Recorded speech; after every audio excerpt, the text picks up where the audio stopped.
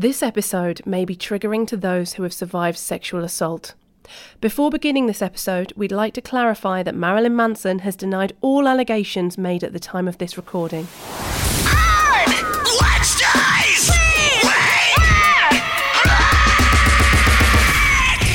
It's time for another episode of We Wear Black. I'm Sophie K, here with Alex and Yasmin. Whoop, whoop, Hey. whoop, whoop, whoop, whoop. Hello. Hey, besties. So, besties.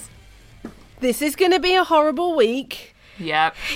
because, you know, we don't get to walk around and throw out our opinions out there without standing for something. So we're going to do a bit of a deep dive into Marilyn Manson.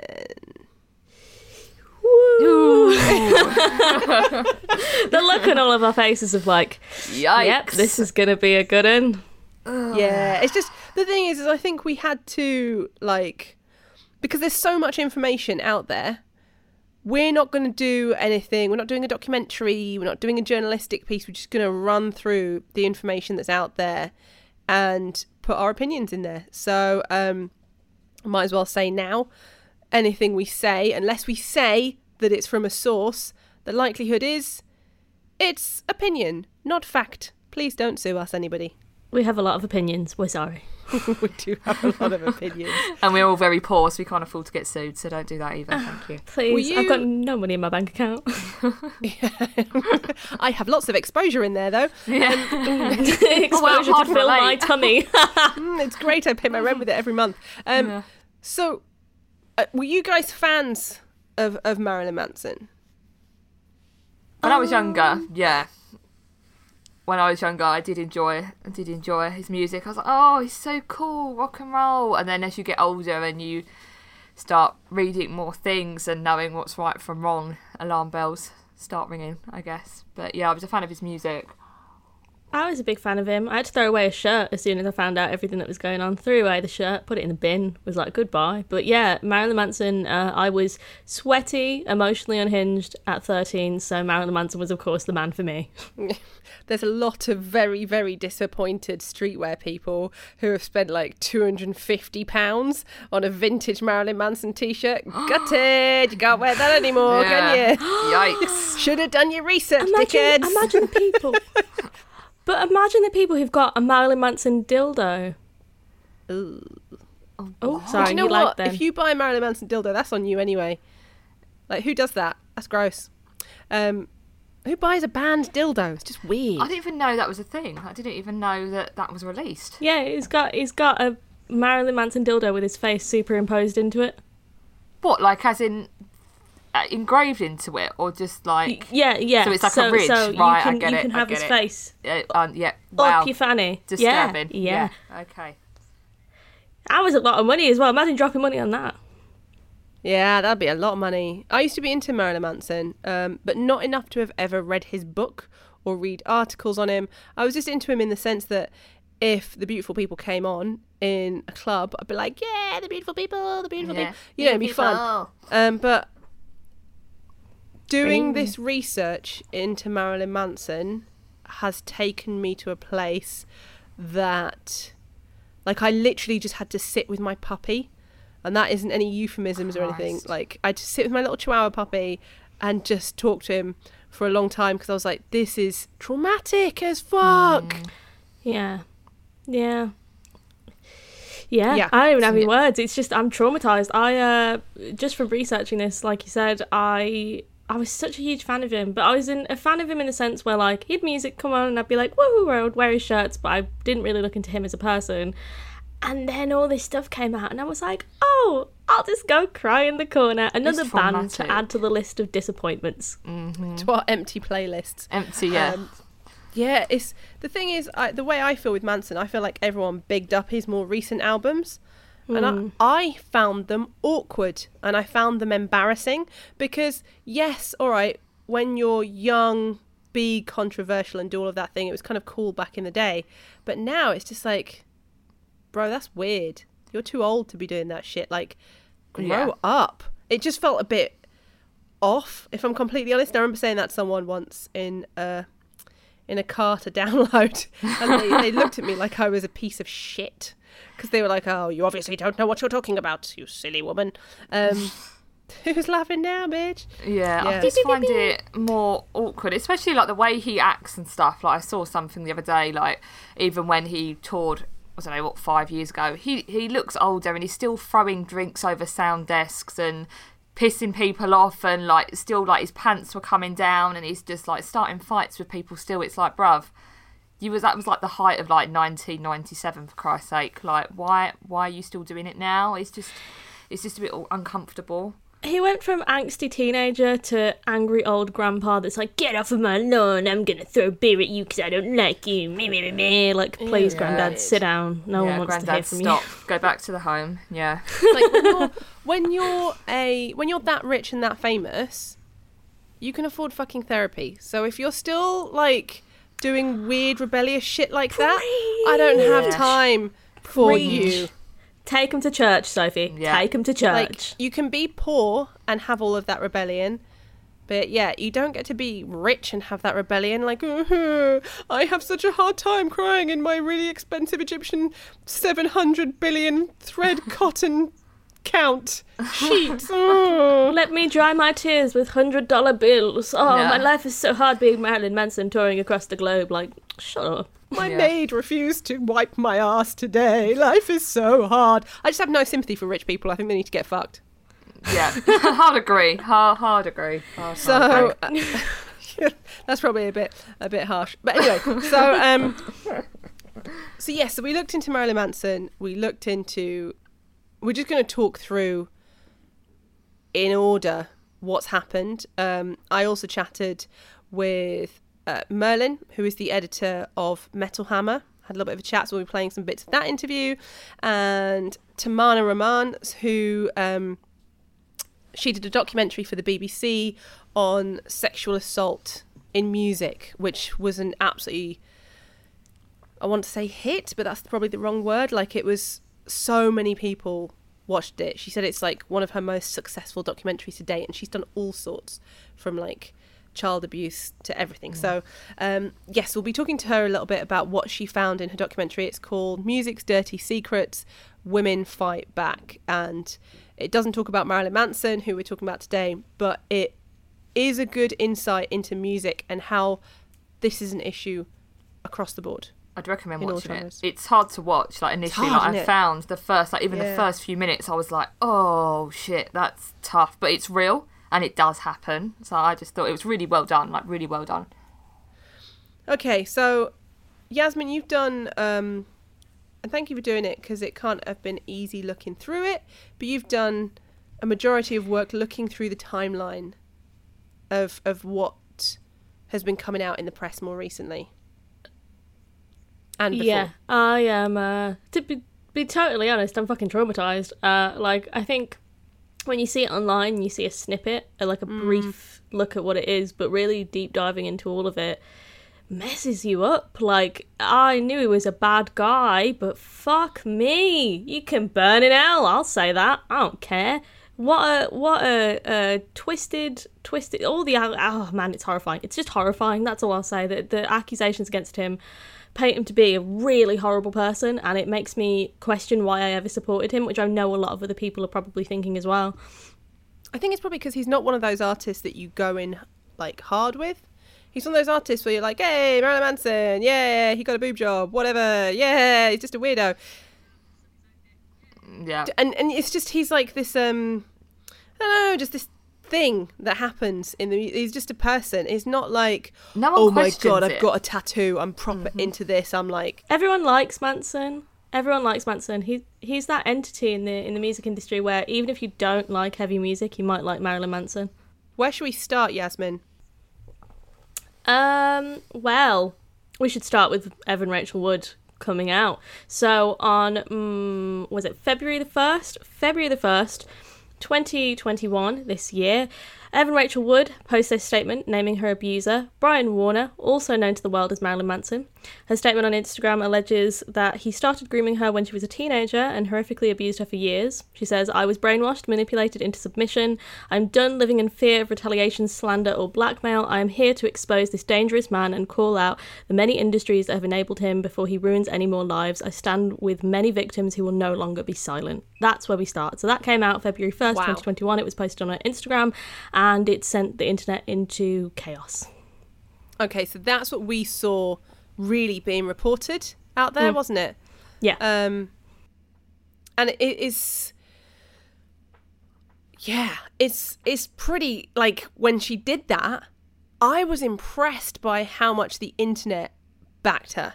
Yeah. And maybe it's because we've all been trained by cancel culture and Me Too and all those kind of things, but I was impressed because the rock scene on the whole, from what I saw, showed up. But then I have a timeline full of decent people. Yeah, I definitely saw the negative side of it. Yeah. A lot of publications who reported on it, Metal Hammer, for example, who wrote an article the following few days later. I think it was Marianne Eloise wrote an article about the response that Metal Hammer and a bunch of other publications got of people reacting the post and saying they stand with Marilyn Manson, because I Stand With Marilyn Manson trended for a few days after that. But for the most part, it was good, and a lot of people within the industry who can actually make a difference stood by her.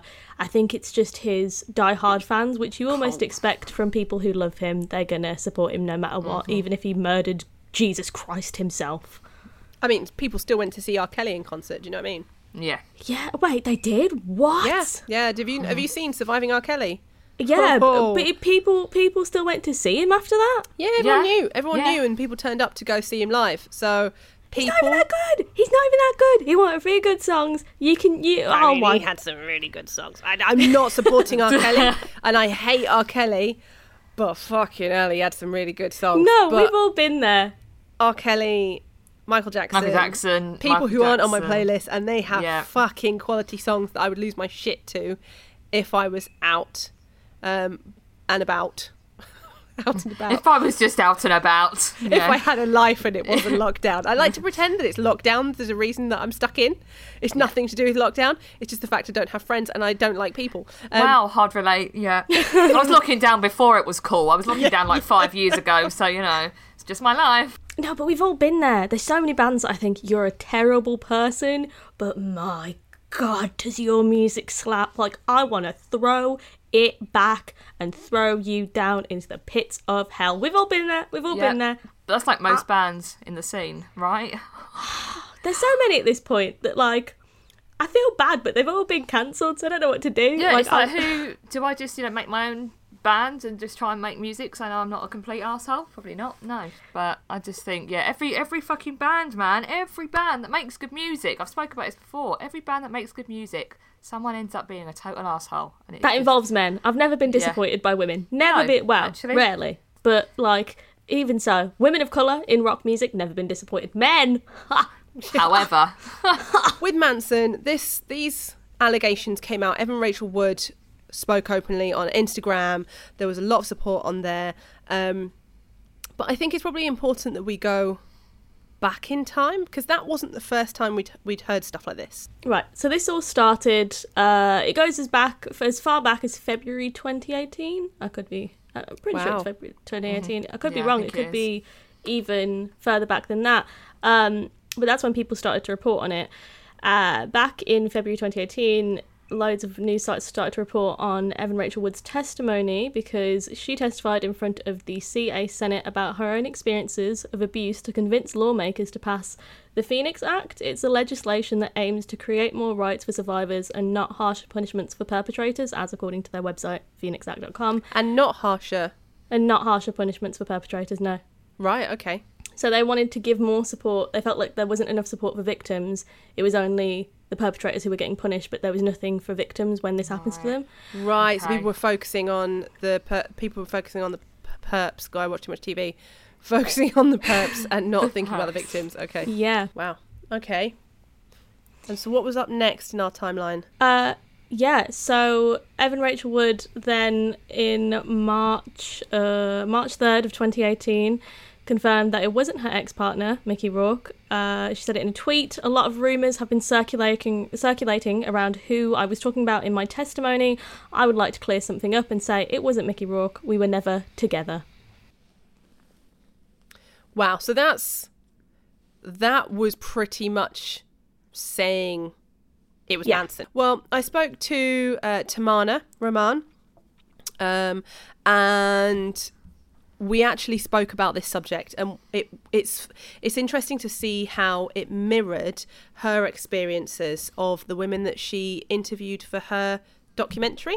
It's quite a scary thing, because you can definitely tell, like when I was talking to a lot of the women, when it came to naming who these people were, and a lot of the women obviously did tell me off the record the names of these individuals, and they were so terrified of saying who they were, because they were worried that somehow this off the record conversation that we were having was going to be, you know, tapped into by one of the execs or one of the PR people or something. And for me, that was kind of heartbreaking, to be honest with you. I mean, even on like the Solo 4/5 stuff, I mean, the number of women that I spoke to try and find out what he was like, and to see if anybody who had worked with him would come on the program and tell us about their experiences. And every single one of them was too scared to do so.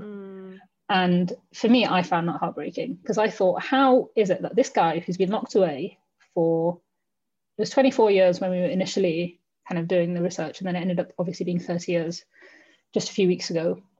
How on earth is this guy who's been locked away for 30 years still got such a hold on you that you feel terrified about speaking up about him? And why was he allowed to continue to work in that industry when there are so many people who are afraid of him? So Tamana there was talking about Solo 45, who comes from the grime world.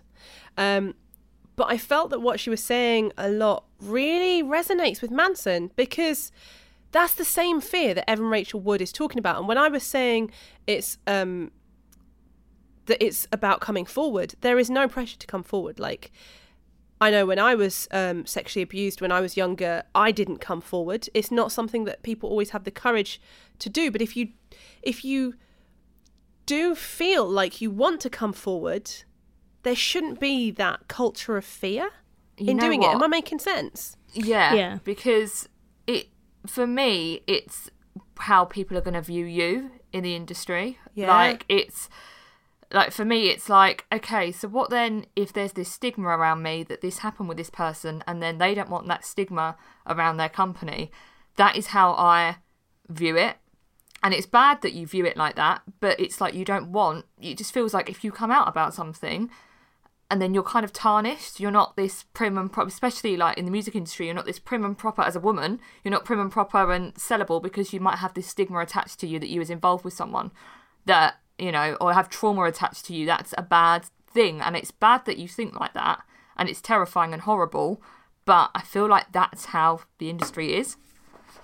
That's so true, because there was actually, Tamana had me on the documentary, and one of the things that didn't air, she asked me a question where she said, if you were sexually assaulted by a band, would you come forward about it if it was a big band? And I said no. And I paused, and I actually felt tears coming up, you know, when you start to feel them and you're thinking, oh God, do not cry.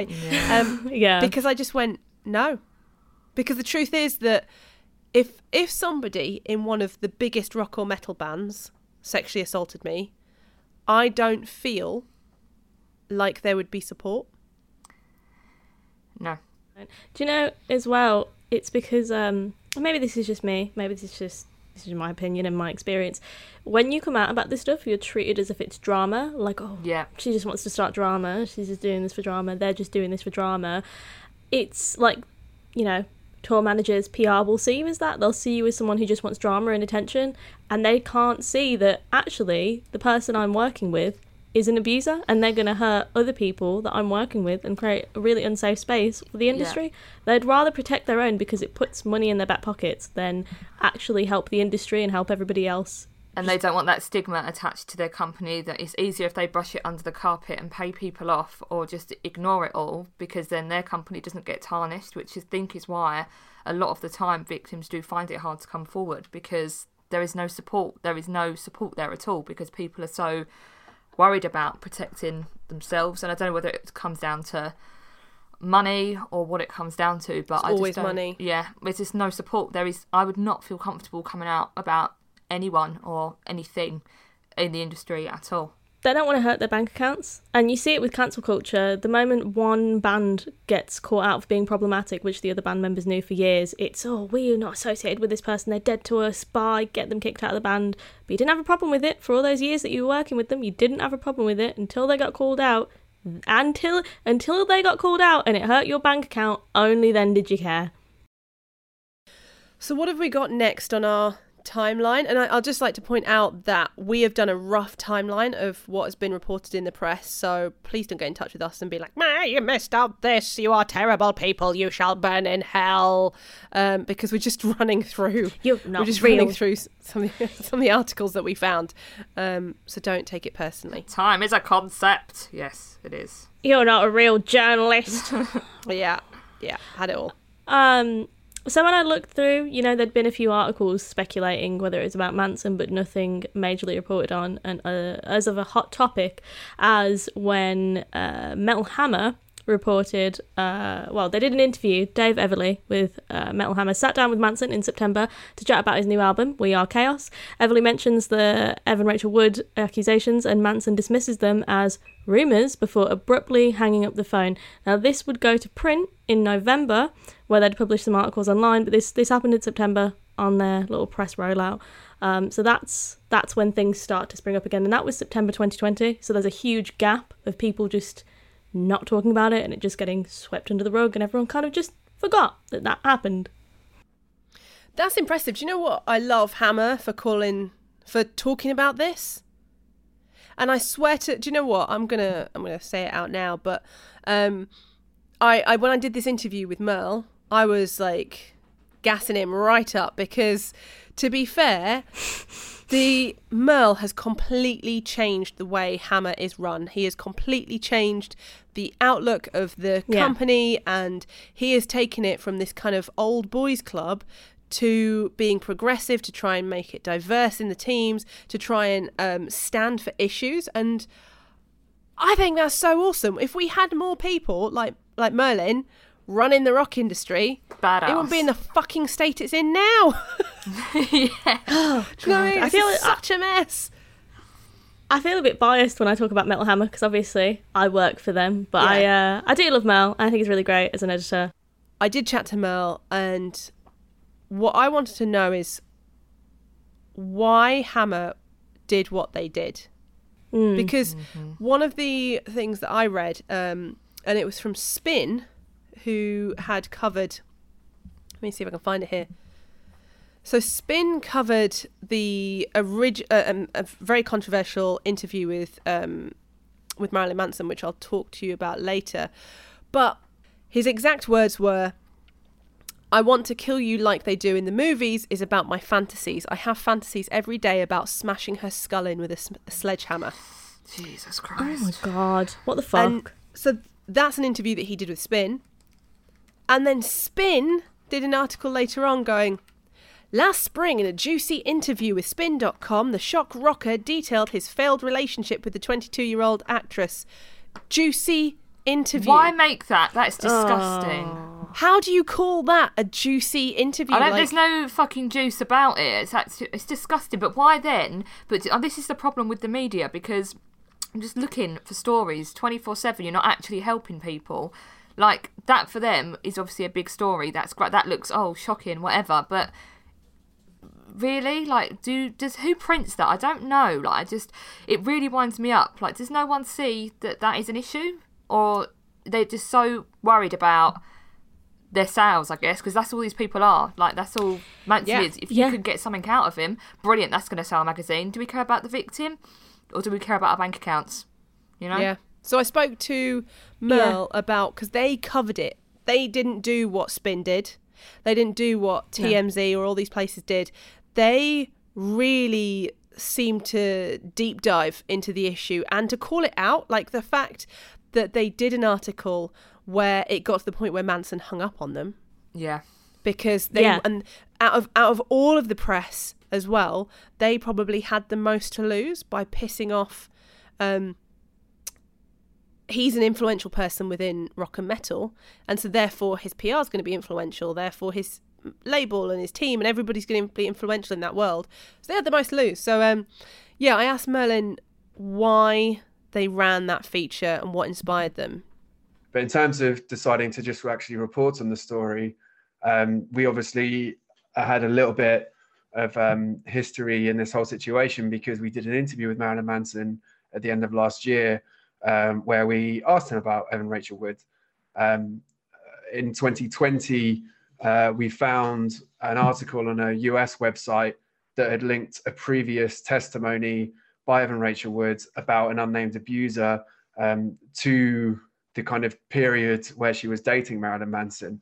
And Evan Rachel Wood hadn't named anyone at that time. As I said, the abuser was unnamed, but we'd noticed a few people and websites had kind of, put some things together and thought there might be some kind of connection there.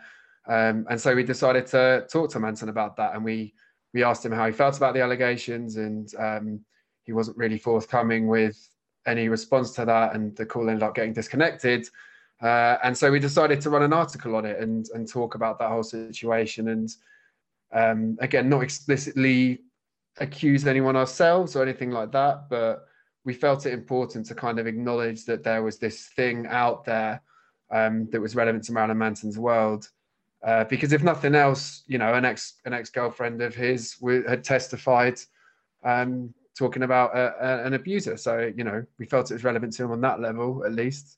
And we thought it was important to make sure that we didn't just do another kind of standard Marilyn Manson feature where we just talked about the album and blah, blah, blah, blah, blah. So we ran this feature. I think we did the interview in September. It took a little while to get it through kind of legal stuff and everything else to make sure we could get it in the best shape we could. We ran it in November. And at that point in time, we were in a bit of a strange, I guess, almost like a holding pattern, I suppose, because we had the feature out there. We'd asked Manson for his thoughts on Evan Rachel Wood's testimony, and he hadn't been named at that point. No one had mentioned him officially in any capacity. So we weren't really sure what might happen next in that whole situation. Then obviously Evan Rachel Wood came forward and named him on February 1st on Instagram. And then a number of other women came forward and started naming him in allegations as well. And so we knew, because we'd already done some work on this whole story and we'd kind of talked to Manson directly about the situation between he and Evan Rachel Wood, that we felt it was, not just the right, but the obvious thing to do to report on this stuff and make sure that people are aware that these allegations were coming out. They just went straight forward into reporting it. It really got me, though, the silence. I felt like one of the things Mel did help me with, though, is he kind of helped me see the legal stuff that comes up with this, because I just assumed, papers tap your phones, they don't give a fuck, but Mel kind of helped me see how difficult it is for magazines and outlets to report on this because of how it might affect them legally. Yeah, so because he wasn't named in the original testimony, it's up to speculation. But if Metal Hammer were to come out and be like, well, he did it with no solid proof, and especially because she didn't come out with it to begin with, it's not their story to report on. You should never report on something before the actual victims come out, because then it's reporting on something that the victim might not emotionally or physically be ready to come out on. So I think, whilst the media do have a responsibility to report on this stuff, let the victim come out first. Don't pull the TMZ and report on somebody's death before it's actually happened. Do you know what, though, is... You're right, they held them to account. The fact they even asked those questions, I'd take my hat off to them. But what I don't understand is I'd never read the book. Had you guys? No. No. Never read the book, no. One of the things, like chatting to Merlin, he said that, he read the book when he was younger, but he was like 14, so it's like, oh, this is what rock stars must do. But there are adults who read that book. Like, I was reading reviews online, and it was absolutely unbelievable, some of the reviews going, oh, the juicy gossip and all, like, it was just awful. But his book, Marilyn Manson's book, The Long Hard Road Out of Hell, was shocking. It was absolutely shocking. And to me, what it shows is a self-obsession that's so deep. I wouldn't be surprised if he was diagnosed as narcissistic. You know, it's lines like, I walked away exhilarated by my success because there's nothing like making a difference in someone's life, even if that difference is a lifetime of nightmares and a fortune in therapy bills. Fuck off. Sorry, just that fuck is off. Disgusting. Fuck Here's off. another one for you. Anyone I may have used should feel happy that they have even had a use. It's better than being useless. This is like a Jesus complex, isn't it? That is a fucking Jesus complex. It's disgusting. Like, and the thing that got me as well is that his book was co-written by Neil Strauss. Now, do you know who Neil Strauss is? No. I only found, like, I knew who Neil Strauss was, but I didn't know he'd co-written this book. Have you ever heard of The Game?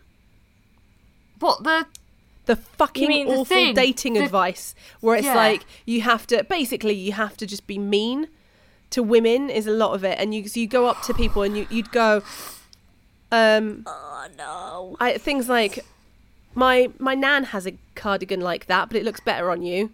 Like that kind of thing. So you kind of make a woman feel shit about herself, but then also pay them a little compliment so that you become... So he wrote this book called The Game, which is like very big amongst incels. And but then he had to go to sex addiction therapy and write about that, but not as many people bought that book. So Neil Strauss, at this point in his life, when he's writing this book with Marilyn Manson, is probably one of the worst people to be doing it.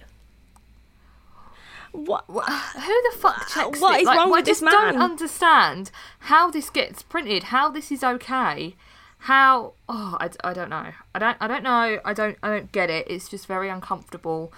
I just don't...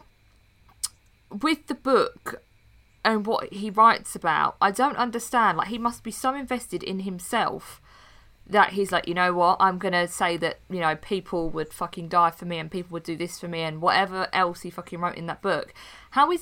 You must think you're so fantastic and such a privilege to, like, be around that you think that's okay. And I just don't... What makes you act like that? What makes you think that is okay? Like, doesn't he have... What happens? Like, is there any, like, family trauma there? Is there anything going back? Was he loved as a child? Does he still talk to his mother? Does he talk to his mother like that? Like, there's so many questions. But even so, I have so much family trauma pent up. You don't see me fucking going out and abusing people. I really don't like when people use that as an excuse. Not that you were saying that, but people will excuse his behaviour as, well, he went through stuff as a child. Cool. So did the rest of us. Man has a shitload of money from all of his albums. Go get some fucking therapy. Like, we get it. You fucking removed your ribs to suck your own dick, but don't... Did he actually do that? No, he didn't. That's alleged. He done that. Yeah, I watched something on it. Same earlier, with Prince, actually. wasn't it? I think so. But yeah, he allegedly done that. It's the way that because it's like with childhood trauma, it tends to come out in one of two ways. So it either comes out one way as like a codependence, fear of authority figures. It can come out that kind of way, or it can create narcissism. And get help. Just get some help. Do you think he wants help? I don't think he wanted the help. I don't think he wants it. I'm not saying he's a narcissist because I can't diagnose him. I'm not a clinician. But when it comes to NPD, narcissistic personality disorder, it's virtually impossible to help those people because they're bordering on sociopathic. Like, they're so far gone. And the fact is that they can't even question themselves to be able to get better. So it's very, very rare. And I'm not saying that he is NPD, but I'm not saying he isn't. Do you know what I mean? That is that, yeah. That is that. So what have we got? Oh God, right. Next on the trauma list. This is heavy shit, man. This is heavy shit, isn't it? Yeah, so that interview was made live on November 24th, and then we fast forward to February 1st. That's when Evan Rachel Wood comes out. Some other people came out as well. There was Sarah McNeely, Gabriella, Ashley Lindsay Morgan, who all came forward. They were ex-partners of Manson, and they also had relations with him and alleged abuse of either physical, emotional, or sexual abuse and violence in some way or another. Wow. Oh, Jesus Christ. Yeah. Do you know what? Do you know what's really interesting as well is somebody once told me, and I'm not saying he did this because this is pure hearsay and I don't know if it's the truth, but somebody once told me that on tour Manson used to make women pee in a litter box as a kind of a power move, some kind of weird power move. And the interesting thing is online I found some random blog with a tour manager saying the weird things that Manson used to request on tour, and one of the things on there is kitty litter. So I don't know if it's a rumour, but if it's true, like, what the hell? What the fuck did this guy used to do? Because when you think of Evan Rachel Wood, she was 19 when she was in the relationship, but she said that he groomed her from being quite young.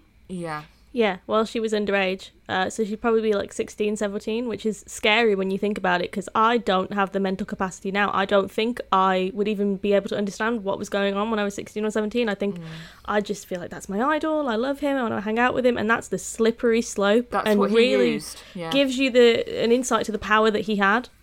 And he was in his 30s, and do you know what? I know some people get together and there's a massive age gap. But if you're in your teens, if you're in your 20s, and somebody that much older is coming out, because you don't really develop fully until your late 20s, early 30s. Anybody. I'm not developed at all, so... Anyone will tell you that. Like, it's not till your late 20s, early 30s where something just kind of snaps and you become like an adult, really. And... so for me, when I see men who are dating girls that young, I was going to say women, but girls that young, girls, yeah.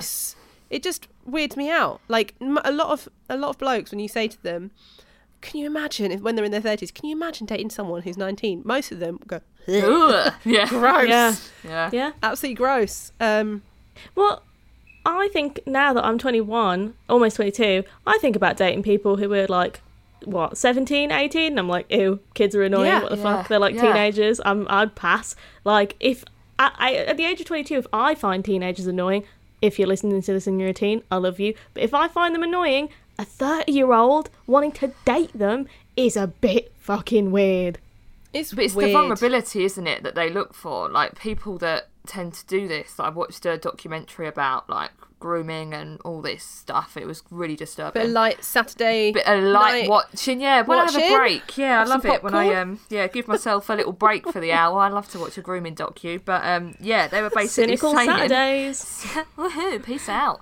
Yeah, they were saying it's the vulnerability they look for. So because they're young, and it tends to be, say, teenagers that have trauma, like parents that don't love them, or they run away from home, or they're in care, or just something like that, where they're extremely vulnerable and looking for someone to cling on to. And it again is the power thing.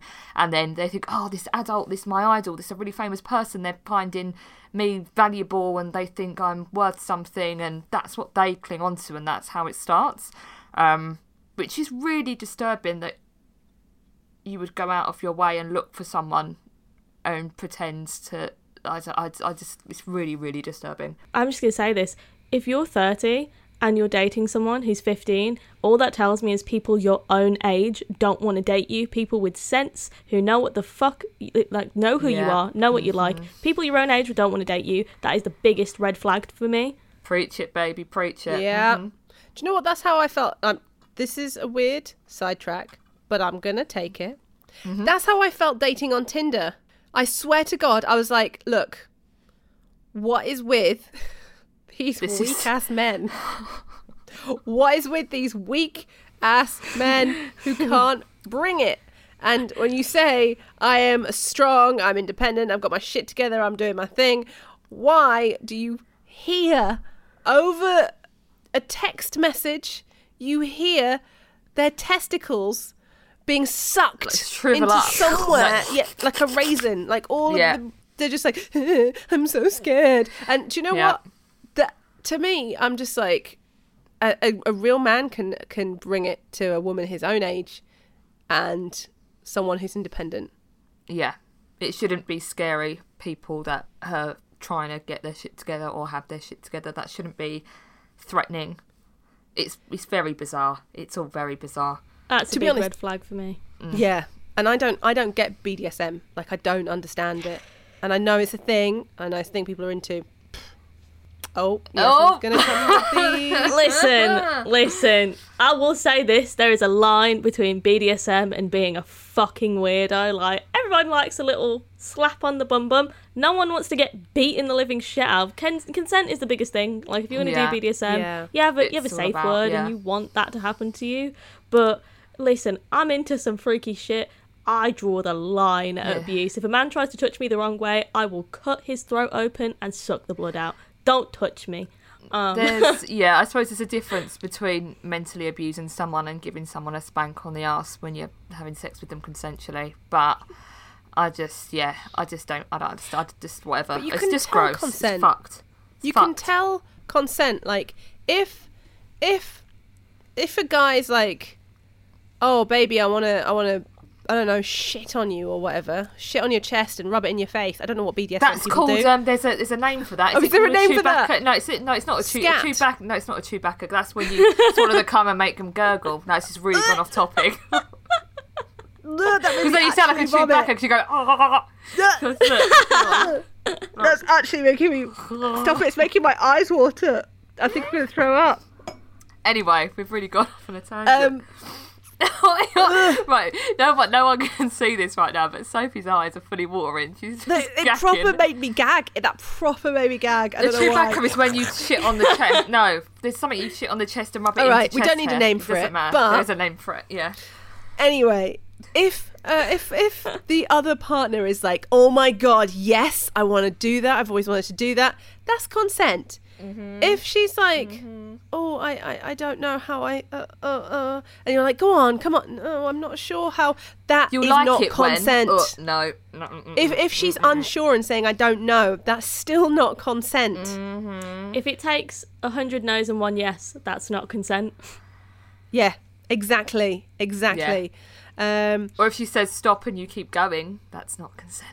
And there was so many people as well who blamed some of these women because, well, you're into BDSM, shouldn't you expect that with Marilyn Manson? Yeah. Yes, but there's a difference between consenting to getting slapped on the arse and getting fucking raped. Like, there's a big difference. Mm-hmm. Yeah, there's a difference between saying, I don't know what BDSM people are into, but there's a difference between saying you can tie me up right now and do me from behind or whatever, to no, I don't want to do this, but you forced me to be tied up. Yeah. Mm-hmm. There's a massive difference. Like, I guess the difference between BDSM and rape is just, like you say, it's just consent. And I'm just saying really obvious, but anyway, so what's next on our timeline? We've got to get through this because this is fucking grim. So we this is depressing as fuck. I'm sorry, I'm so fucking emotionally crying right now. This is so about hard. Dating again. I just want to talk about Tinder and just having sex with a tampon in again. I just can't do this anymore. Alex, talk do about you peas. miss talking about pea omelets? Talk about pea omelets, please, because I'm emotionally unhinged. I've never thought I'd say that ever. We've broken Alex. Throw me a bag of bird's eye right on the head at this point. Knock me out with a bird's eye. Someone said they can't afford bird's eye, so they're going to buy Tesco's own to knock you out. Yeah, they're gonna knock me out with Tesco premium peas, and I commented on it. If you're gonna pelt something at me, I only want premium brands, please. Thank you very much. I've had that luxury life. Right, so what's next? We go into hyperspeed after February 1st because everything happens once Evan Rachel Wood puts out her statement. it's chaos. So Manson on February 2nd posted a statement on his Instagram that the abuse allegations are a horrible distortion of reality, as reported by Sky News. The full statement reads, "Obviously my art and my life have long been magnets for controversy, but these recent claims about me are horrible distortions of reality," he says. "My intimate relationships have always been entirely consensual with like-minded partners, regardless of how and why. Others are now choosing to misinterpret that. To misrepresent the past, and that is the truth." What I want you to do, I want you to remember that line in your mind right now. And the line is, "My intimate relationships have always been entirely consensual with like-minded partners." Keep that in your mind whilst I read you something a little bit later on. Go on, Okay. Alex. Do you think that he genuinely believes what he's doing is consensual? This is just like a swerve take. Do you genuinely think he's so narcissistic and so fucked up in the head that he may believe that what he is doing is okay? Or he's convinced himself. I think he probably knew it was wrong initially, but I feel he may have got so deep into that shit pit, is what I'm going to call it, that he has actually convinced himself and is now so psychotic in his own mind that he has managed to convince himself that what he's doing is consensual and okay. Because if you knew what you were doing, like what he has done, allegedly or not allegedly, wherever we are with it, is so bad, surely any human being can't think that is okay. Like, you must have to really convince yourself or be on some kind of scale. Have you seen Kanye West? Have you seen Tom Cruise jumping on that sofa? Like, I honestly feel that when you are that size of famous and you constantly have people saying, "I love you, I want to do this for you, I want to do that," if you're already a little bit unhinged, that takes people to the next level. It's just not, it's just like you're not. I think these people just think they aren't human anymore. They are so superior in society and in the whole world. It's the Jesus complex thing. For me, I think, and I'm sure we're going to touch on this, it's the industry as well. It's, the God complex of an artist and the industry and how it breeds this culture go hand in hand in pure, just horrific chaos, because it's the yes men around him saying, yeah, that's totally fine. It's the people who were around in the industry in the 80s who let this stuff slide back then, who are still here now. No one's taken them down a peg. Nobody's called them out because they're not in the public eye, so nobody knows who they are. These are the same guys who were letting 14-year-olds on tour buses back in the 80s, and they're still running the tours. They're still doing X, Y, and Z. This is like second nature to them. They see a 14-year-old get on a tour bus, they see them sleeping with kids, and it's just like, oh, backstage at gigs, just another Tuesday. So when we have these conversations, something I want to really stress, and I'm sure we'll stress it again, is it's not just the people in the spotlight, it's people behind the stages who allow these people, who enable these artists to abuse their power. So many people see it as well. People that aren't as mentally unhinged as well. Like, why? Again, it comes down to money. It's their job. I suppose if they say anything, then their job's fucked. And it's like, well, it's such a can of shit that's just, I don't know. There's so many people, but I think you're so right, Yasmin. It's not just the artists. It is everyone involved. And there needs to be someone that takes over the power from these people that have run it for so long to start making the changes. But until that happens, are we going to keep going through the same cycle of shit? Probably, to be honest, and it's really fucking sad. Well, one of the things that came up in the interviews, I'm going to play you a bit from Tamana and a bit from Merle as well, from Hammer. So just as a reminder, Tamana made the BBC documentary that we've been talking about, which is Music's Dirty Secrets, Women Fight Back. And Merlin is the editor of Metal Hammer. Now, I didn't ask a leading question, but they both made the same point, and I'll play that for you now. Music is an area that needs some serious investigation, and it hasn't had its Me Too moment, and sort of question, well, why is that?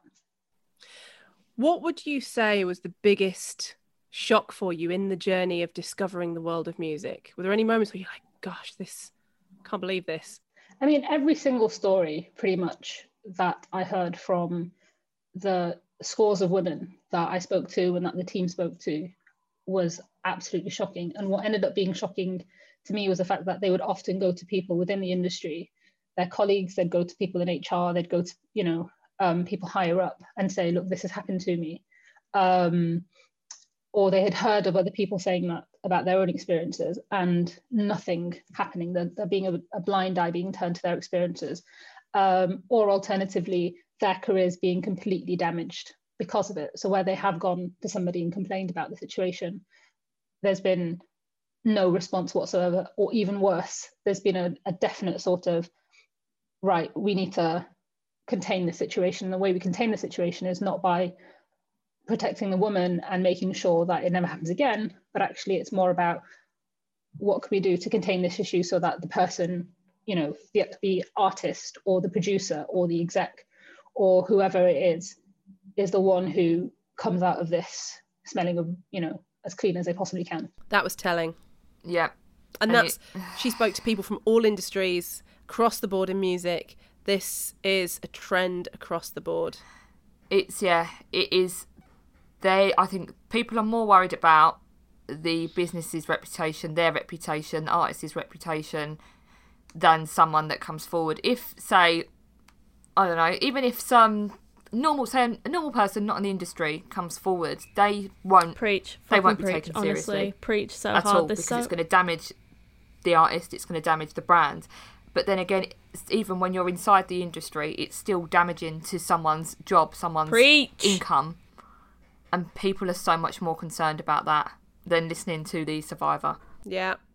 So it was interesting. I didn't mention the words Me Too to either Tamana or to Merle. And yet Merlin said this. We do live in a post-Me Too world now, and that has changed everything for everybody. I think Me Too, a lot of Me Too anyway, seem to be centered around Hollywood. And I think a lot of people have wondered, it's probably not if, it's when music would have its own reckoning. I know there are some examples of that out there already, but it feels like music hasn't quite kind of had the same level of reckoning as Hollywood did during that time. Also, I think we all just need to ask honest questions of ourselves. I appreciate your words very much about me becoming editor of Metal Hammer, but it would be disingenuous of me to sit here and say, like, I haven't been a part of editorial teams in years gone by that could have maybe represented women in a better way. Or, I read Marilyn Manson's book as a teenager, and I think I was about 14 or 13 or something when I first read that book. And at the time, I had no real context for the things he was talking about. So I read that and just kind of thought, wow, this is just what it's like when you're in a band. Oh, that's crazy. Whoa, this is how crazy. This is rock and roll. And I think a lot of people who have grown up in the metal scene and become a part of it in the last 20 or 30 years, if they're being honest with themselves, can all ask themselves hard questions about attitudes towards the depiction of women, attitudes towards this kind of hedonistic side of rock and roll that we've all celebrated. There's countless bands we could name that have kind of been celebrated in those kind of terms. So I think it's a combination of people, growing up a bit, changing their attitudes a bit, being unafraid to challenge their own previous behaviors or preconceptions, and bettering the way they can contribute to the scene in a more healthy way.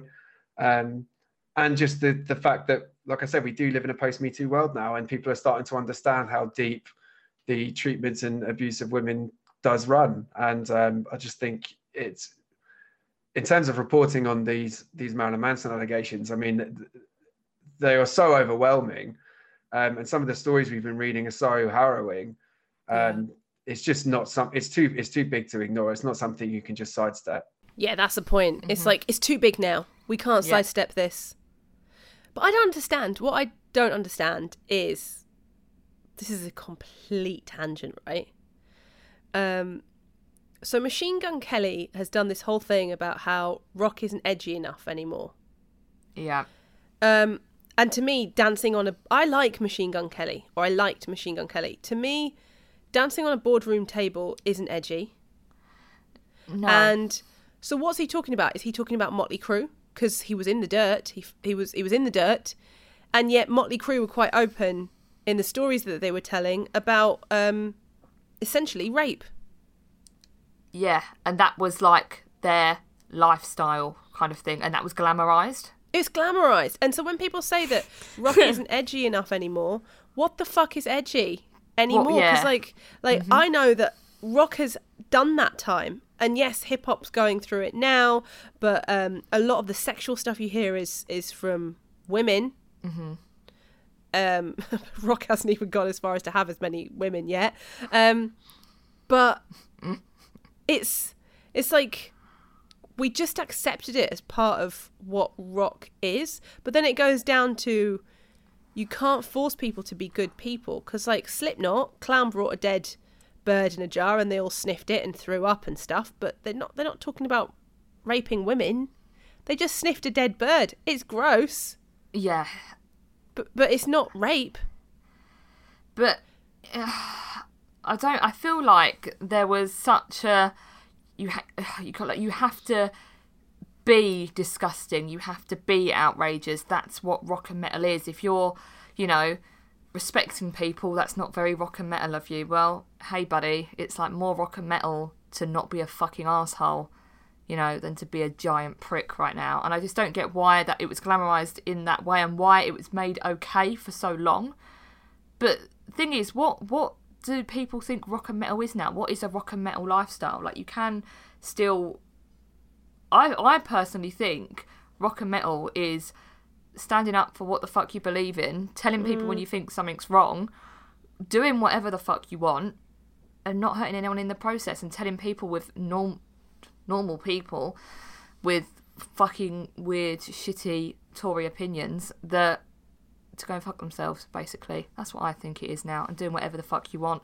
But I don't get why that isn't enough. Why do you have to then snort fucking bones like Marilyn Manson did and make his eyes turn red and say it was the best thing he's ever... Like, it's just weird. Why is that so... Why do people want to do that? Why is that cool? That's not cool. That's fucking stupid. So back then it was. Because back then you had Satanic Panic, which was leading the world at the time. Because I think where people got lost is there'd been this whole say no to drugs. There was this whole like Christian mums. And it was still religious groups leading a lot of stuff. And... teenagers had done their rebellion in the 80s with fashion. They'd done their rebellion with sex and drugs when the pill came in the 70s. But going into the 90s, the rebellion was like, how evil can I be? How satanic can I be? And I guess that was kind of there in the 80s. That was there in the 80s and the 70s, rock and roll lifestyle as well. But in Marilyn Manson's era, it was this weird... line of, am I a murderer? Like, could this rock star be a serial killer? Like, it was that kind of fear that they had to bring up, which I'm gonna tell you now, Slipknot did, but they did it without being arseholes. Korn did it. Yeah. Machine Head did it. Like, all of these bands were able to bring that satanic and that fear and all of that without being a fucking idiot. Korn scared the life out of me on Freak on a Leash when I first heard it, but they haven't, as far as I'm aware, hurt anybody, so it can be done. And I think what's interesting now is rock and metal, especially with everything that happened last year with Black Lives Matter and, the push for more inclusivity of women, non-binary people, trans people, people of colour in this industry. Rock and metal has turned into this force that it used to be of, like, for everybody, by everybody. And so many of these old dogs don't like that. They want it to go back to the 80s and the 90s. I'll say that's real rock and metal. Real rock and metal back then was snorting cocaine, disrespecting women, and being a fucking racist homophobe. I don't miss it, and nobody does. Nobody does. No. So, what we got next? We're getting on with this episode. I know you're probably hurting listening to this right now. We're getting on. We're going to get through this. We have to educate ourselves on this stuff. We have to educate ourselves. We have to know about what's going on, because if we ignore it, we don't learn and grow. Amen. Tell him. Preach. Amen. Preach. So Manson got dropped by his... We can't do pew-pews in this. This is not a pew-pew episode. Okay. This is... Boom, mic drop. No, I don't think we can have sound effects in this. Maybe... No, we can't do anything. No, we can't even... Nothing in this episode. So, this is still February 2nd, mind you. There's so much happened in the week. that Evan Rachel Wood came forward. So February 2nd, Manson is dropped by his record label over abuse allegations as reported by BBC News. Rose McGowan says she's proud of victims for coming forward as reported by The Independent. She said on Twitter, "I stand with Evan Rachel Wood and other brave women who've come forward. It takes years to recover from abuse and I send them my strength on their journey to recovery." And then, the day hasn't even been done. US Senate Suzanne Rubio calls for FBI Department of Justice to investigate Marilyn Manson as reported by Billboard. Well, the FBI love Manson anyway because they tapped his phones during Columbine. Oh, well, really? What? Apparently, according to Manson. Interesting. But I'm glad that they took action. I'm glad that they did that. We end February 2nd, because it's not over yet, with hashtag I stand with Marilyn Manson that starts to trend, and it's people coming forward saying, Fuck off. I liked Marilyn Manson, and Marilyn Manson was nice to me, so obviously everybody else's experiences are bet totally you were a man invalid as because well. he was nice to me. Fucking right-wing people ruin everything. Everything. They ruin everything. As I stand with is not something you're supposed to use in regards... Oh my God. That makes me feel physically sick when people did that. But it's grim. do you know what? Fair play to Hammer again. I know we keep bigging them up, but they actually did an article calling out their fans, which is the first time I'd ever seen anyone do that. So I asked Merle about that, and I'll play a clip from that now because I was shocked. Have you guys seen anyone ever call out their own fans for having problematic views? No, it's what we were saying about the business thing, but this is really good. This is why they're so fucking great, because they do shit like this. Yeah, I have to give credit to Bryony, who is the editor-in-chief of Louder, which is our kind of sister website. And Bryony kind of commissioned that, and I think she came up with the kind of idea for it, and I'm really glad she did. And of course, Marianne, who actually wrote the piece, which is a brilliant piece, because, you know, as I said, everyone's got a part to play, and part of the reason that, you know, powerful men are able to get away with things in various industries and everything else is because the fundamental attitudes towards women and towards survivors and towards abuse are deeply problematic. And we see that, unfortunately, in a lot of the responses that we've seen to the Marilyn Manson allegations. And I know that it's tempting to say this is just a metal problem. It is undoubtedly a deeply problematic issue within metal because, as I said, metal is overwhelmingly dominated by men, and that creates its own problems.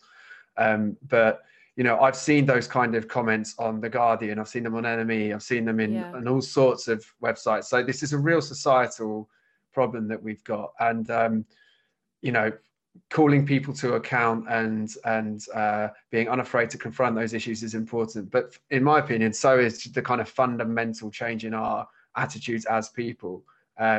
We need to educate men better. We need to find spaces that allow men to understand empathy better and just not think it's okay to react to issues like this in the way they do. Because unfortunately, the internet makes everyone feel like a big man behind their keyboards, and they think it's fine to, you know, people don't realize how hurtful it can be for a woman who has survived abuse to see a story like this Manson thing and just see a couple of laugh reacts.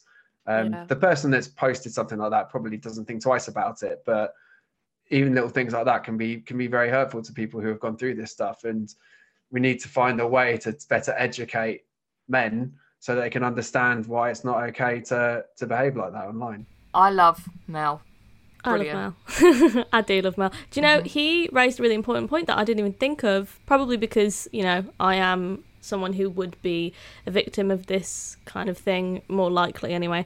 There isn't any spaces for men to actually confront this and learn empathy. Like, there's support for victims and survivors, and this might seem like I'm playing devil's advocate and trying to sympathise with abusers, but there's no space right now that confronts men and says, hey, why do you think this? And let's make sure you don't think this. Yeah, because that falls on parents, doesn't it? It falls on... But that what he's saying, and I really appreciate him saying this, is it falls on society as well to call out your mates. Like, I know I've grown as a person. I know I have made jokes or said things when I was younger and more naive that I probably would be ashamed of now. Yeah. But it was my friends around me who called me out and went, oh, this is offensive. And I'd be...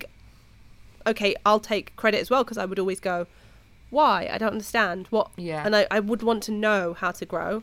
But I think we all have to take accountability for calling out and changing the world. But I think There's that's just a dream view, though.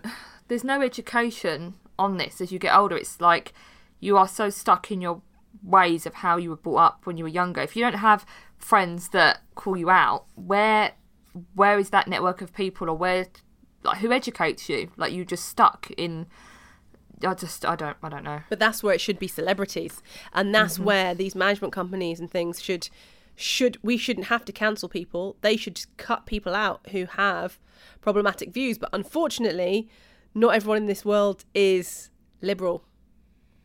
Yeah, I know it's a bit of a tangent, but you guys have mentioned cancelling, and I think that's kind of the problem with cancel culture is we expect people, because right now it used to be this social movement about, you know, educating people and accountability and becoming aware of your own issues, but cancel culture got hijacked by woke, wannabe, like, I don't know, people who strive for moral goodness so much to boost their own ego. It's just become a pissing contest. Cancel culture has become a pissing contest, and now it's become this thing where people expect you to be morally good the moment you're born. What do you mean you were raised in a right-wing household? What do you mean you were raised by racist, homophobic parents? Like, it's just not realistic anymore, and it puts too much duty on other people to educate each other. We need spaces to educate people. We need, in our education system, this is such a tangent, I could sit here all day and talk about this, but we do need better reforms in education and better spaces online to reform people on this stuff, because it shouldn't be our duty to police people and say, well, you're a bad person, you're a bad person, and you're a bad person, because I'm also a fucking awful person.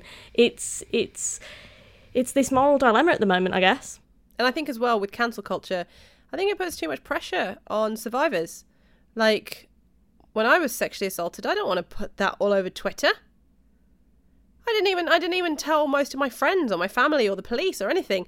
And so the only way for me to deal with it is to put it on Twitter? Like, good Lord. And so you want me to tell all these strangers online and have it go viral? That's horrible to do that to people who don't want to do that. And to make that the only option, the only way out, is awful. And that's why I'm like, yes, big up Rose McGowan. I really liked her in Charmed. I wasn't a massive fan of Charmed. I've never really given it a chance. Sorry. Do you know what? If we're not going to argue like the Beatles again, because I will. I'm not doing that. She was I'm in not talking about Charmed. the Beatles again. I can't do it on 2. She was in Charmed. She replaced Shannon Doherty. I was too young for Charmed, I'm so sorry. All right, rub that salt in. Yeah. So what's next on the... I've actually got my weighted blanket, because I'm just like, I can't deal with this anymore. I'm just sitting here hugging my weighted blanket because this is really traumatic. But I'm sure people we have to listening educate probably feel the ourselves. same. Yeah, we need to get through it. We need to educate ourselves. We need to talk about it. The only way we're going to raise awareness is by talking about it. If that means me crying into my weighted blanket whilst doing so, then this is what we're going to do. Raise awareness. Okay, so what happened next? So, this 4th of February, if you think it's dark now, the Guardian it's reports... really dark. It's about to get dark, just to warn you. So on the 4th of February, The Guardian reports that Trent Reznor of the band Nine Inch Nails dismisses the depiction in Marilyn Manson's memoir as a fabrication. Do you want me to read it? I've got it here. So basically what happened is Trent Reznor and Marilyn Manson used to know each other back in the day. But they've fallen out long time ago, well before Manson wrote his book, which was The Long Hard Road Out of Hell. And he told this traumatic story. And this is in the book, right? This has been bought by people. This has been read by people. This is sold as an ebook on all of your favourite downloads. You can get this on Kindle. He said, what we did was we pulled a trick that I've become quite famous for. It's pouring a large glass of tequila for your adversary or your victim, and then pouring a large glass of beer for yourself, and pretending that yours is tequila also. You convince them to drink down their large glass until they vomit and pass out and are left to be tormented. What the A similar fuck? trick had been done to me when I was young. So this is first of all starting. It's awful. By the way, side note, I went on a Tinder date once with a guy who went to the bar, and instead of buying me vodkas and lemonade. He was getting me triples. You can taste the difference between Yeah. a double, Yeah. a single, and a triple. He was getting me triples Oh, wow. and himself singles. That's And- disgusting. Anyway, 12 shots of vodka in. I'm still standing. That guy was broken. So, the moral of that story is never drink with a Yorkshire girl. Anyway, just trying to lighten the mood because this is about to get really fucking dark. I quite like, I knew it was kind of, going in that direction. I appreciated that. Thank you. I Okay. haven't read this book, and I just know Resner's response to it, which he wasn't happy about it and he dismissed it completely. But this is already dark enough. Does No. it get darker? Wait. He said, so the trick worked, as it always does. The And trick. Kelly and her friends were drunk and running around the lawn where Sharon Tate's friends had been murdered. Oh So my that's- god. That's a Charles Manson murder, just in Oh. case you don't know. Oh. They jumped in the pool and somehow I was convinced to join them. That's something I don't like to do because I don't know how to swim. So I was in this pool with this sea bass, I suppose you could call her. By smell, she was some sort of porpoise fish woman, and by sight, she looked like a water behemoth. Trying to create a sort of entertainment for everybody, I said, why don't we play Guess Who's Touching You? We'll put a blindfold on you and try and figure out whose hands are on you. So Trent and I take this sea bass, he keeps calling her a sea bass, back into his living room. The other girl had since passed out and was hopefully drowning in her vomit. Oh, my God. Yeah, that's the kind of, this is what we're dealing with. This is published, this has been written, this has been out there since 2008. Oh, my God. And he didn't have a problem with it then, did he? Pardon? So by He didn't this have a problem point, with it then. Trent Reznor had said no by this point, and he'd completely denied it then. Oh, okay. We blindfolded the sea creature. No, I think we just wrapped a towel around her head, which also covered up her face and made us both feel better. Not that her body was any greater than her face. It was all terrible. I grow ashamed of myself right now as we speak of this. So one paragraph left. So we started squeezing her nipples and prodding around her genitals and what have you. We were laughing because we were both drunk, though not nearly as drunk as she was. In the background, a Ween album was playing. Push the little daisies and make 'em come up, as me and the young Trent Reznor poked our fingers into the birth cavity of a bizarre fish lady in search of some sort of caviar. But what we ended up finding was a mysterious nodule. Maybe it was white fuzz or a piece of corn that she had on the outer region of her rectum. It horrified us, and we looked at each other with disgust and shock. But we knew that we must continue with our debasement of this poor, unsuspecting person. So I found a cigarette lighter, and I started to burn her pubic hair. Though it didn't hurt her, it didn't help things smell any better than they already did. Unfortunately, there isn't any real climax to this story other than I think that she wanted to cuddle with someone, and we both ran. What a dirty bastard. Sorry, that's my own personal opinion. What a dirty bastard. But that was in the book. This is what I don't get. So let's go back to the quote. Do you remember earlier when I said to you, keep that quote in your mind, when he responded to the Evan Rachel Wood? And he said, Like-minded individuals, Consent. Yeah, or something. he said he's always had consent from like-minded individuals. He said how blackout drunk she was. Yeah. He's literally, there's no consent there.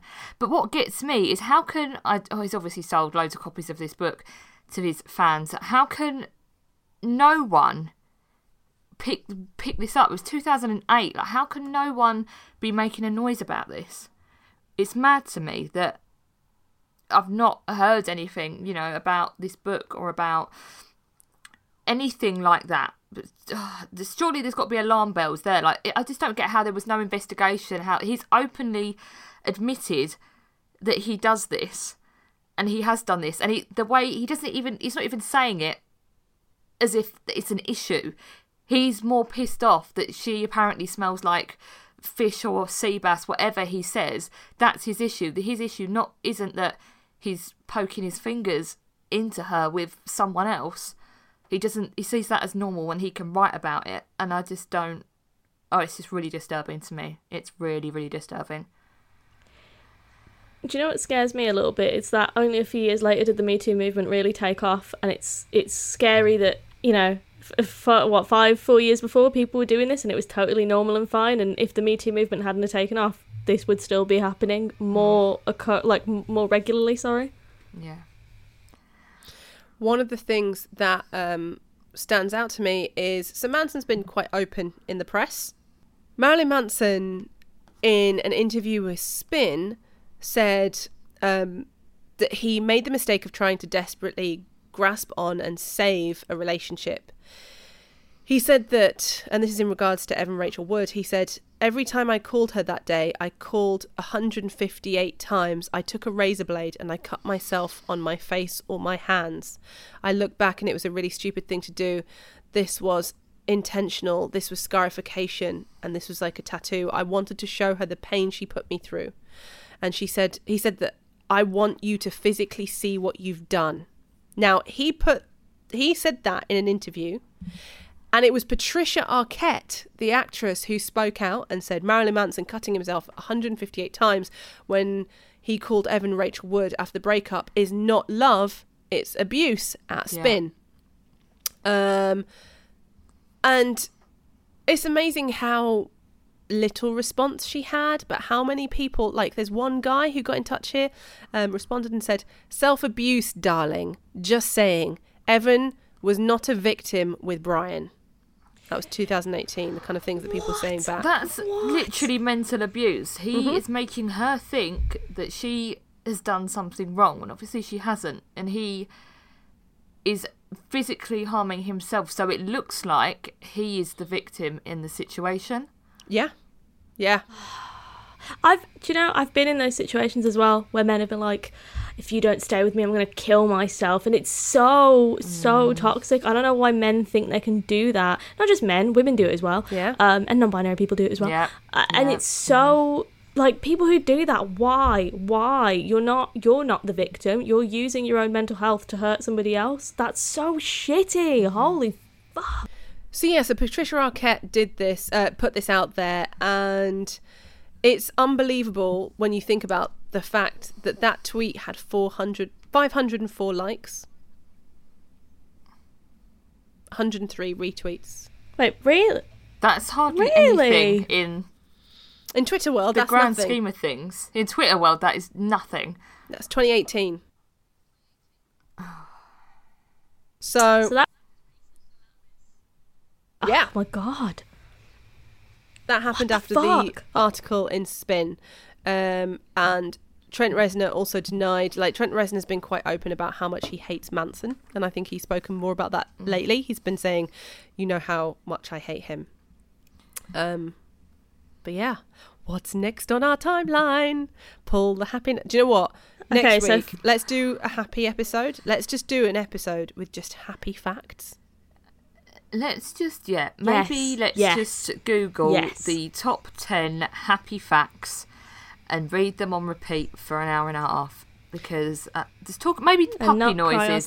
My puppy is asleep in my lap right now, and I'm stroking his feet, and I can feel his little toe beans, and that is what is keeping me through this. I have no one because I'm so alone, so I'm not doing great right now. Okay. We are nearly done. Cynical bastard, and I thrive in these. We are nearly done with this fucking Manson information. Jesus Christ. Right, what happened next? So, the 5th of February, a lot happened. Some more people came forward. Dita Von Teese came forward. Sky News reports that Dita Von Teese came forward in a now-deleted post on Instagram to stand with victims, saying, "Abuse of any kind has no place in any relationship." Now, Von Teese was married to Manson for over a year, but according to Sky News, she claims those stories did not match her own experience, and she left him due to infidelity and drug abuse. I wonder why she deleted her post. Yeah. Because people kept misconstruing it as her saying, "Well, my story doesn't match up with the others, but I still support these people. It's just I didn't have that experience. just to give you my own personal takes. People keep asking, but a lot of people misconstrued that as, well, I didn't have that experience with Manson, so he didn't do it, even though she never said that. Wait a second.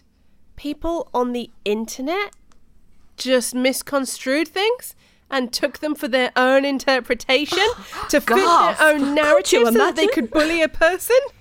Could you imagine? How wild. God. I stuck up with Chrissy Teigen the other day, which a lot of people call her Chrissy Teigen, but it's actually pronounced Teigen. Ah. But I stuck up for her the other day on the internet because you see everyone was giving her shit because she spent a fortune on a bottle of bottle of something, and everyone was like, "Oh, you're so rich." Yeah, she basically ordered a bottle of champagne, or they ordered a bottle of wine or something, and then when the bill came, the bottle of wine that they'd given them, the waiter hadn't warned them, and it was a $10,000 bottle of wine. And so everyone was said it on Twitter as a funny story, and everyone was laying into her. And it's like, she is rich. She is. I wonder what £10,000 is nothing. £10,000 bottle of wine tastes like. I bet my £3.42 wine from Tesco tastes probably pretty similar. It does the same job. £10,000. What is in it? Gold? Actual diamonds at the bottom? I think it does taste amazing. Like, I used to think that about Australian coffee. When you go to Australia and try their coffee, you're like, okay, fair play. Fair play. This shit is different. I didn't even know there was a flavour like this. Wow, really? Okay. So yeah, I imagine it'd have less of the ick to it. Yeah, I know what you mean. Yeah, you don't taste it in the morning and throw up, that kind of ick. Yeah. I imagine it doesn't give you as much of a hangover either. Imagine that wine that doesn't give you... It better not give me a hangover for £10,000. If I'm paying 10 grand for a bottle of wine, it better make me feel bloody brilliant the next day. I want it to raise my kids and have a family with me. Yeah. Anyway. Woohoo! Woohoo! So Dita Von Teese has had to delete her post. I mean, I think it's a bit shitty that the internet people made her do that, but yay, internet people suck. Yeah. Mm-hmm. Who else was there? There's Love Bailey. So NME reported that Manson's former stylist, Love Bailey, claims he pulled a gun on her. The article shows a video she posted on Instagram where she explains that she'd gone to Manson's house to style him for a photo shoot with an unnamed actress back in 2011. She says in the video, and I looked over and she was blackout wasted. I don't know if it was from the pills. She was not coherent at all. So I ran over to help her, and as I'm holding her and trying to get balance with her, Manson pulls a gun to my head. A big Glock, a metal Glock, not a toy gun. This is a real gun. The article then explains that Bailey is a trans woman, and in the video she claims that he said, "I don't like the F slurs," and laughed at her as he pointed the gun. Wow. So, wow. Okay. Yeah. And then... He allegedly pulled a gun on her, and it wasn't even in some kind of, like, sexual situation. She was trying to help somebody else. Allegedly. And he pulled a gun on her. On her. Gotta love America. No, we've got a lot of Americans listening. But, like, trust me, that story would just read differently as well if it was in the UK. Yeah. Mm-hmm. Pulled a dessert spoon on her. Do you know what I mean? Like, what are you going to do in the UK? You're not even allowed to carry pepper spray over here. You get ID'd for a fucking energy drink. It's ridiculous. Although a guy got arrested outside my building the other day with a machete. What? Gotta love living in the poor area of London. I don't know why I'm making everything into a song. It's because I'm so fucking depressed right now. It's because, we'll just joke about anything right now because we're just trying to, see some light. Let's get more depressed. So let me tell you some more stuff. This has all happened on February the 5th. So Sharon Osbourne, NME reported also on February 5th that Sharon Osbourne came forward to discuss her working relationship with Manson. She says NME reports, that Manson previously enjoyed a close friendship with the Osbournes and was originally set to join him, I'm assuming that's Ozzy Osbourne, as part of the latter's 2020 North American tour. Speaking on the talk days after Manson's faced accusations from actor Evan Rachel Wood and 4 other women, Osbourne opened up about knowing the singer for 25 years. I've worked with him for many, many years, and obviously I would not know what goes on in his bedroom. Neither do I want to. But as far as people who've been going on all my socials, calling me names and things, and putting pictures of me and Marilyn, there's something called a working relationship, and that's what I've had with Manson for years. I know nothing about his sexual preferences or the way he treats women. I know how he treats an older woman, which is me, and he's always been respectful. Wow, okay. Interesting. Do you know what, though? I do think that's fair, because, like, when you listen to some of the people who were around Lost Prophets back in the day, like, some people just don't know. These guys, the thing is, with people like this who, people, I'm not saying about Manson, I'm not saying Manson is a narcissist, but people who are narcissists are very, very charming. Yeah. And they know when they're very They know what clever. they're doing. Really, they know really when to clever. be charming and when they can get away with things, and they can read people better than the average person. Yeah. Right, so I'm just gonna I'm putting my weighted blanket just around my head. yeah, we're almost at the end, don't worry. So February 5th as well, Otep Shamaya, I think that is. I probably butchered that. I really do apologise. And Phoebe Bridgers also spoke out about their instances with Marilyn Manson. Both were very unsettling. Same with Wolf Alice, the singer of Wolf Alice. She spoke out on the 8th of February, where she accused him of upskirting her in a series of tweets where he... Basically, if you don't know what upskirting is, it's where you take a picture of someone up their skirt so you can see their genitalia. I've had that. It's not ideal. And then on the 6th of February, Marilyn Manson was reportedly dropped by his longtime manager following abuse allegations, as NME reports. So more women have come out and he's got dropped by everybody. Wait. This, we've just got to the root. We've just found the root. Okay, so let's go all the way back. Evan Rachel Wood posts on the 1st of February. And then you go forward, you've got Manson's statements, you've got all this stuff happening, Rose McGowan speaking out, you've got the FBI getting involved, Dieter Von Teese, Love Bailey, all of these allegations.